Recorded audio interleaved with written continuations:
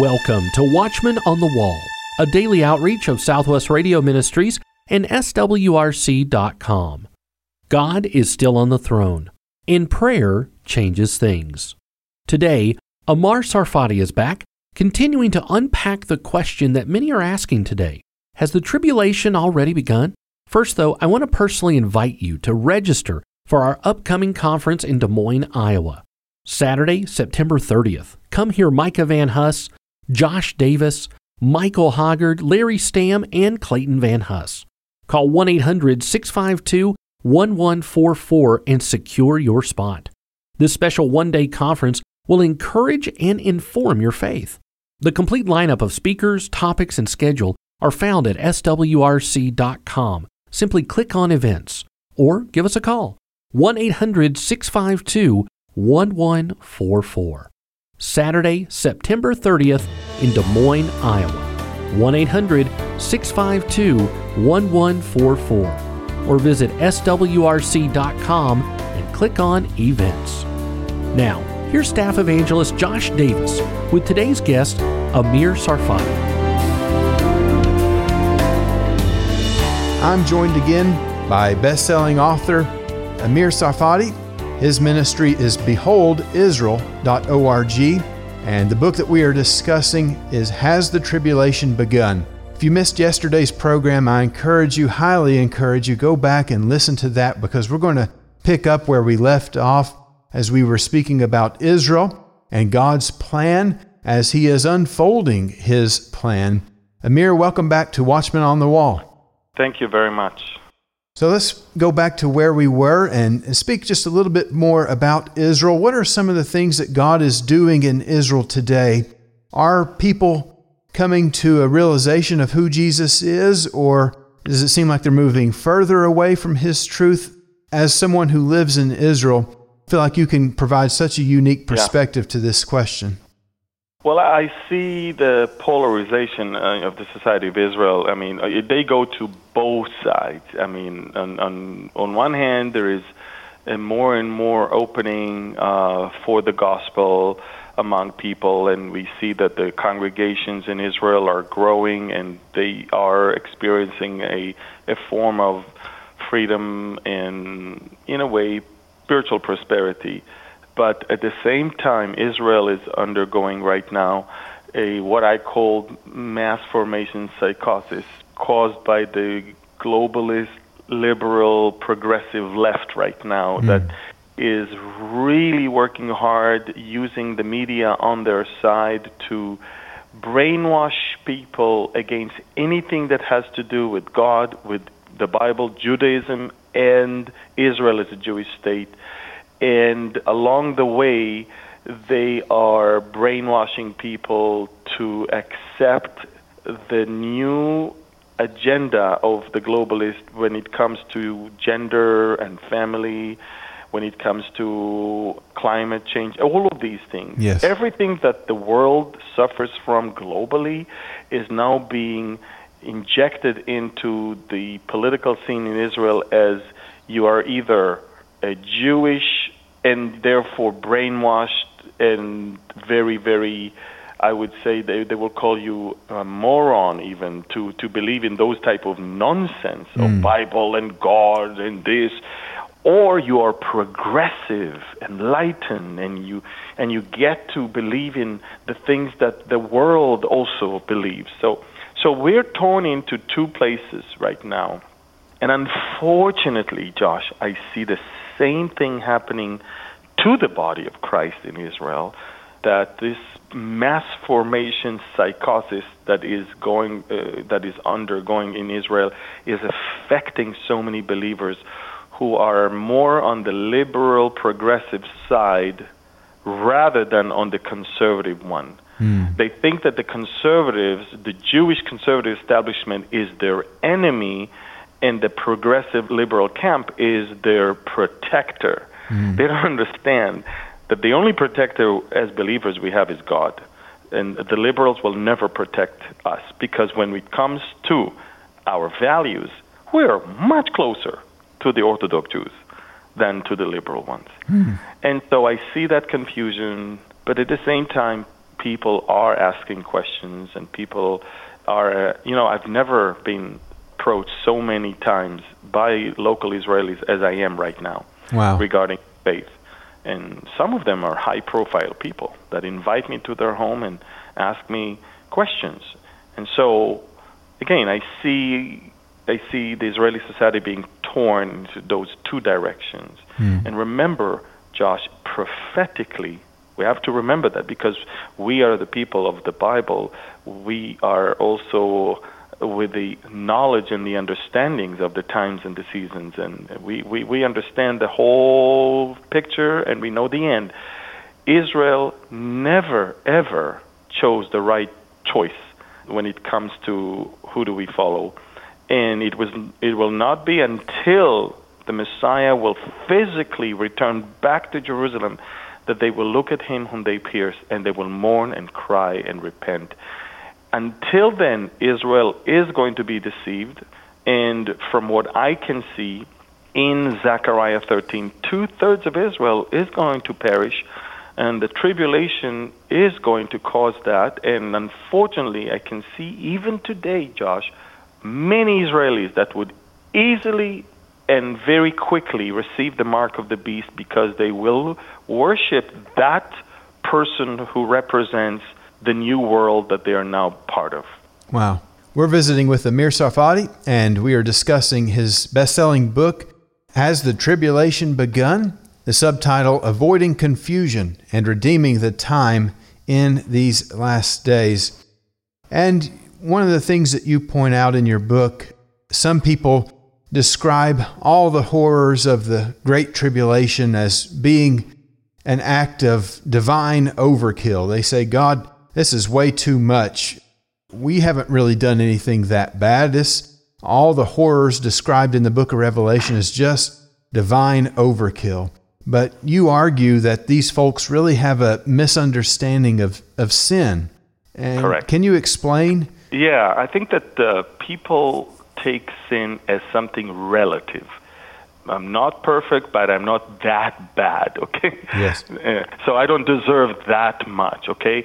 And I think it's the 3rd chapter of the book. I tackle the question, what is sin? And, and you go to Isaiah in chapter 65, it says, I have stretched out my hands all day long to a rebellious people who walk in a way that is not good according to their own thoughts, a people who provoke me to anger continually to my face. And I go through many, many different scriptures that are related to what sin is, what the wages of sin are, and what mercy is all about. And that's the thing people need to understand. The tribulation is actually more of a picture of the mercy of God rather than the judgment of God, because the world has already condemned itself to the worst of the worst. I mean, let's go back to Eden. God told Adam and Eve that if they will eat from that fruit, they will surely die. He actually warned them not to, and he even told them the consequences of that. The fact that he kept them alive is already an amazing display of his mercy. And so from that point on, we see that the understanding of sin and consequences of sin has been so tainted by people to think, I'm a good person, and even if I'm not that good, I don't deserve that bad of a judgment. No, that's not how it goes. God is not in the business of judgment. The first thing that the Messiah came for is to save. Yes. But when he returns, it's to judge. And we live still in the time where we can enjoy that which he came for the first time, to save. And if we don't understand that, we'll find ourselves in the point where he comes to judge.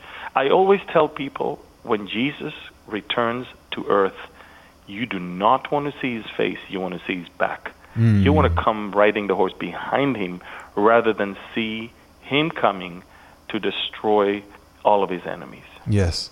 We're visiting with Amir Tsarfati, and we're discussing his best-selling book, Has the Tribulation Begun?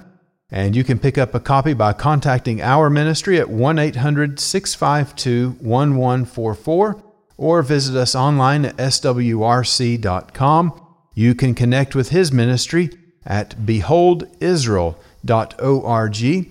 Amir, let's go back to what you were just saying in John chapter 3, that famous interaction between Jesus and Nicodemus, that righteous man whom most people would say they want their sons to grow up to be like Nicodemus. He had the religious protege, and he had prestige, he had power, he had finances, and he was a very moral man. But Jesus told him in John chapter 3, you must be born again. Why is this solution necessary for every one of us? It's because salvation is not by affiliation, and good deeds could never save anyone. God is basically telling us being a religious person is not what I'm asking you to be. In fact, when I became a believer, the first book I read was not the New Testament. It was actually the Old Testament. Mm-hmm. And the first prophet I read is Isaiah. And the first chapter of Isaiah, I almost passed out. When I read that, I was so shocked that God is telling the people of Israel, your new moons, your Sabbaths, my soul hates. And why is he telling them that? And I'm reading from Isaiah chapter 1. I see what he said in verse 12 and on. He says, when you come to appear before me, who has required this from your hand to trample my courts? Bring no more futile sacrifices. Incense is abomination to me. The new moons, the Sabbaths, the calling of the assemblies. I cannot endure iniquities and the sacred meetings. Your new moons and your appointed feasts my soul hates. They are a trouble to me. I am weary of bearing them. And when you spread out your hands, I will hide my eyes from you. Even though you make many prayers, I will not hear. Your hands are full of blood. And then he says, you need to wash yourself, make yourself clean, put away the evil. Even in Isaiah, we already see that it has to be a spiritual transformation. And it's not based on works. It's based on A, the understanding that you're a sinner, and B, the understanding that you need a Savior. And this is exactly in Jeremiah 31 when God said that he's going to give a New Testament to the house of Israel and the house of Judah. And he says this time it's not going to be written anywhere but on your hearts and in your mind. It's a spiritual thing. So the concept of new birth is already in the prophets of Israel in the Old Testament. And when Jesus is telling that to a religious leader always thinks in religious terms, in religious concept, yes. Which is, okay, what do I need to do?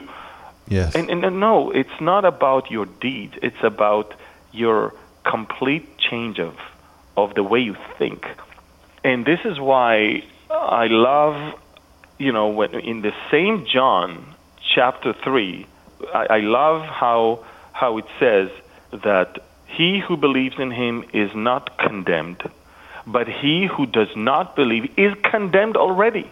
In other words, all of us have been condemned already, and the moment we believe, we are being plucked out of the condemned already and moved into the not condemned camp. And that is beautiful. Yes. And so, that's what we need to understand. The secret to this whole thing is to be born again. There is no other form of Christianity. People, I was in the Philippines 25 years ago, and somebody asked me, so are you born again or Catholic? And I'm like, is this a menu here? Yeah. Do you have to choose? There is no choice.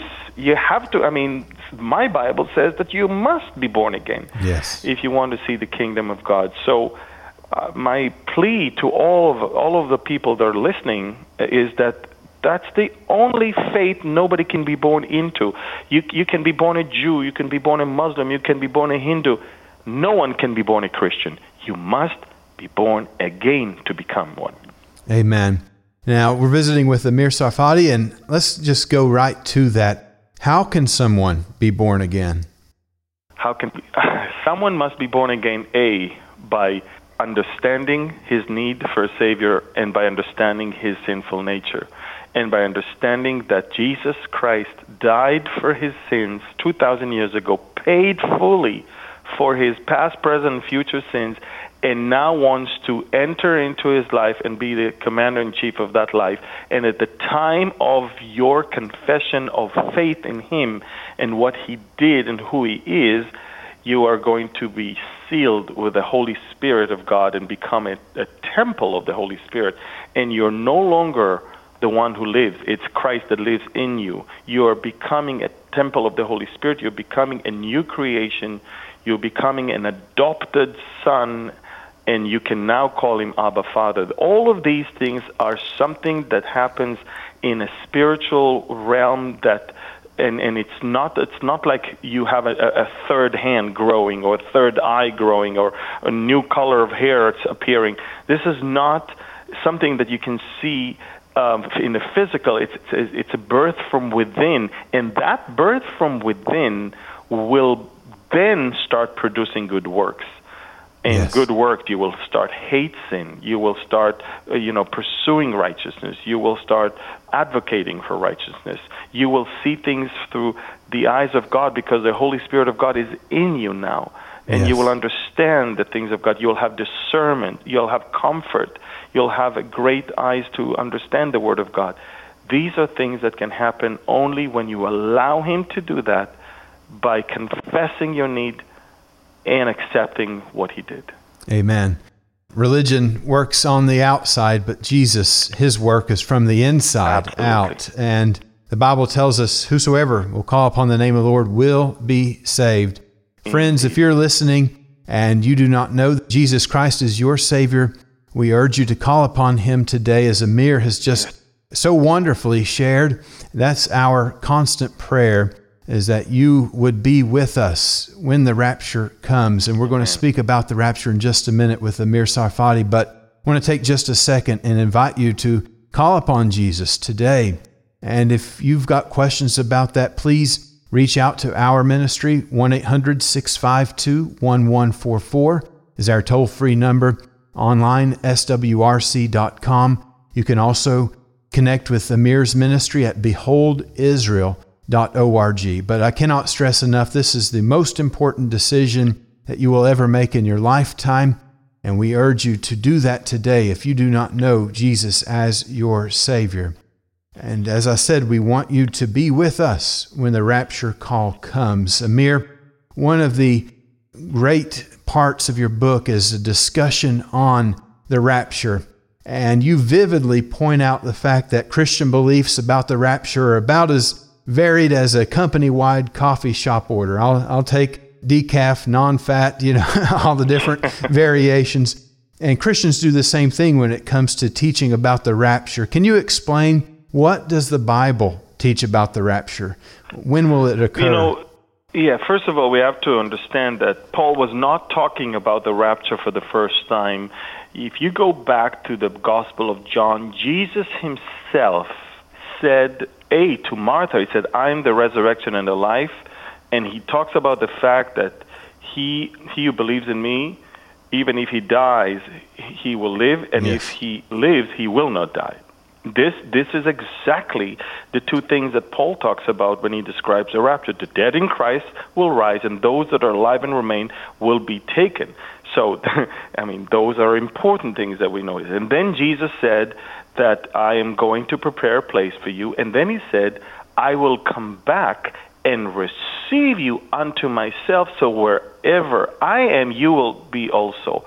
Which means I'm not coming back to where you are. You're going to be where I am, and that is why I'm preparing a place for you. I'm going to my Father's place to prepare a place for you.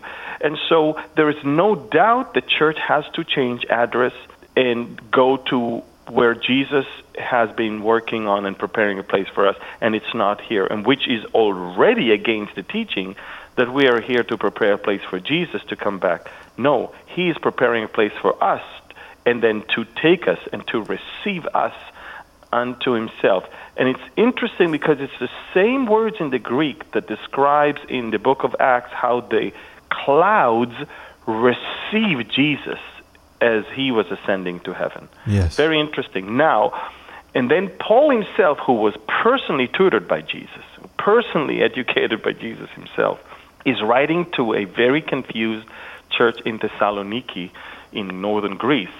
He is basically not attaching this event to anything that has to happen before. I mean, speaking of, first of all, he comforts them about those who thought that they missed their loved ones are gone forever. No, he says, I don't want you to be ignorant, brethren, concerning those who have fallen asleep. In other words, some believers in your church died, but I don't want you to be sorrow as others who have no hope. For if we believe that Jesus died and rose again, even so God will bring with him those who sleep in Jesus. Which means when Jesus comes back, when the dead in Christ will rise, their body, the new body will rise, will meet the souls that are already with Jesus as he brings them with him. For this way you also, the word of the Lord says, that we who are alive and remain until the coming of the Lord will by no means precede those who are asleep. That's a word of hope. Yes. And also look at how Paul is talking in a very personal manner, as if it can happen and might even happen in his lifetime, which means Paul never, ever put together the tribulation as something that has to happen first, or something that has to begin first in order for the rapture to happen. The rapture could happen 2,000 years ago. It can happen today. It can happen tomorrow. It has no date. And therefore, yes, I would advise to people not to associate it with any Jewish holiday also, because then you are associating it with a single day on the calendar. You know, the Jewish calendar and the festivals that are being fulfilled are going to be fulfilled in the way he's going to deal with Israel, also in Israel, physically, in a chronological order, just like he did in the spring festivals. So I'm saying all of that because Paul is describing an event where we are going to be taken. Rapturo is the Latin word for the harpazo in the Greek, which is to be snatched up. And we will be taken up to be with the Lord. And the Bible says that we who are alive and remain shall be caught up together with him in the clouds to meet the Lord in the air, and thus we shall always be with the Lord. So wherever Jesus is going to be, that's where we are going to be. When he's in heaven, we're in heaven. When he comes back to earth, we come back with him, which explains what Revelation 20 says, that we will reign and rule with him for those 1,000 years of the millennial kingdom here on earth. And Amir, our ministry holds strictly to the premillennial, pre-tribulation perspective, as do you, and Behold Israel. We believe that rapture could take place at any moment, as you have just described. You also discuss in your book, Has the Tribulation Begun?, that the stage is seemingly being set for the fulfillment of Bible prophecy in our world today. How do you see this stage being set before our eyes? Well, we see it in three different levels. We see it in the level of the nation of Israel. We see it in the level of global preparation, and we see it in the level of the state of the church. So first of all, Israel is back in the land, which I believe is the fulfillment of the fig tree coming back to life, as Jesus referred to in Matthew and in Luke, Matthew 24, Luke 21. And he says that generation that will see that will not pass away. The nation of Israel's, I call it, national aspirations were always likened to the fig tree. And when the fig tree died, it wasn't that the Jewish nation died, but it was that the land was forsaken. It was the national aspiration that were gone, and for 2,000 years we were gone from the land. It was and then the return of the Jews back to the land is by far the most important prophetic sign of the end times. Mm-hmm. And we live, Josh, you and I live in the days that it has been fulfilled already. And it's being fulfilled as still Jewish people continue to return to their land every single day. Jerusalem is back in our hands. This is phenomenal. It's not to be taken lightly. That's as far as Israel is concerned. We also see the preparation around Israel for a massive war that is described in Ezekiel, and which could very much so lead into eventually rise of the Antichrist. But we also need to remember 2 Thessalonians promises us in chapter 2, verse 7 and on, that man cannot appear in the scene until the restrainer is taken out of his way.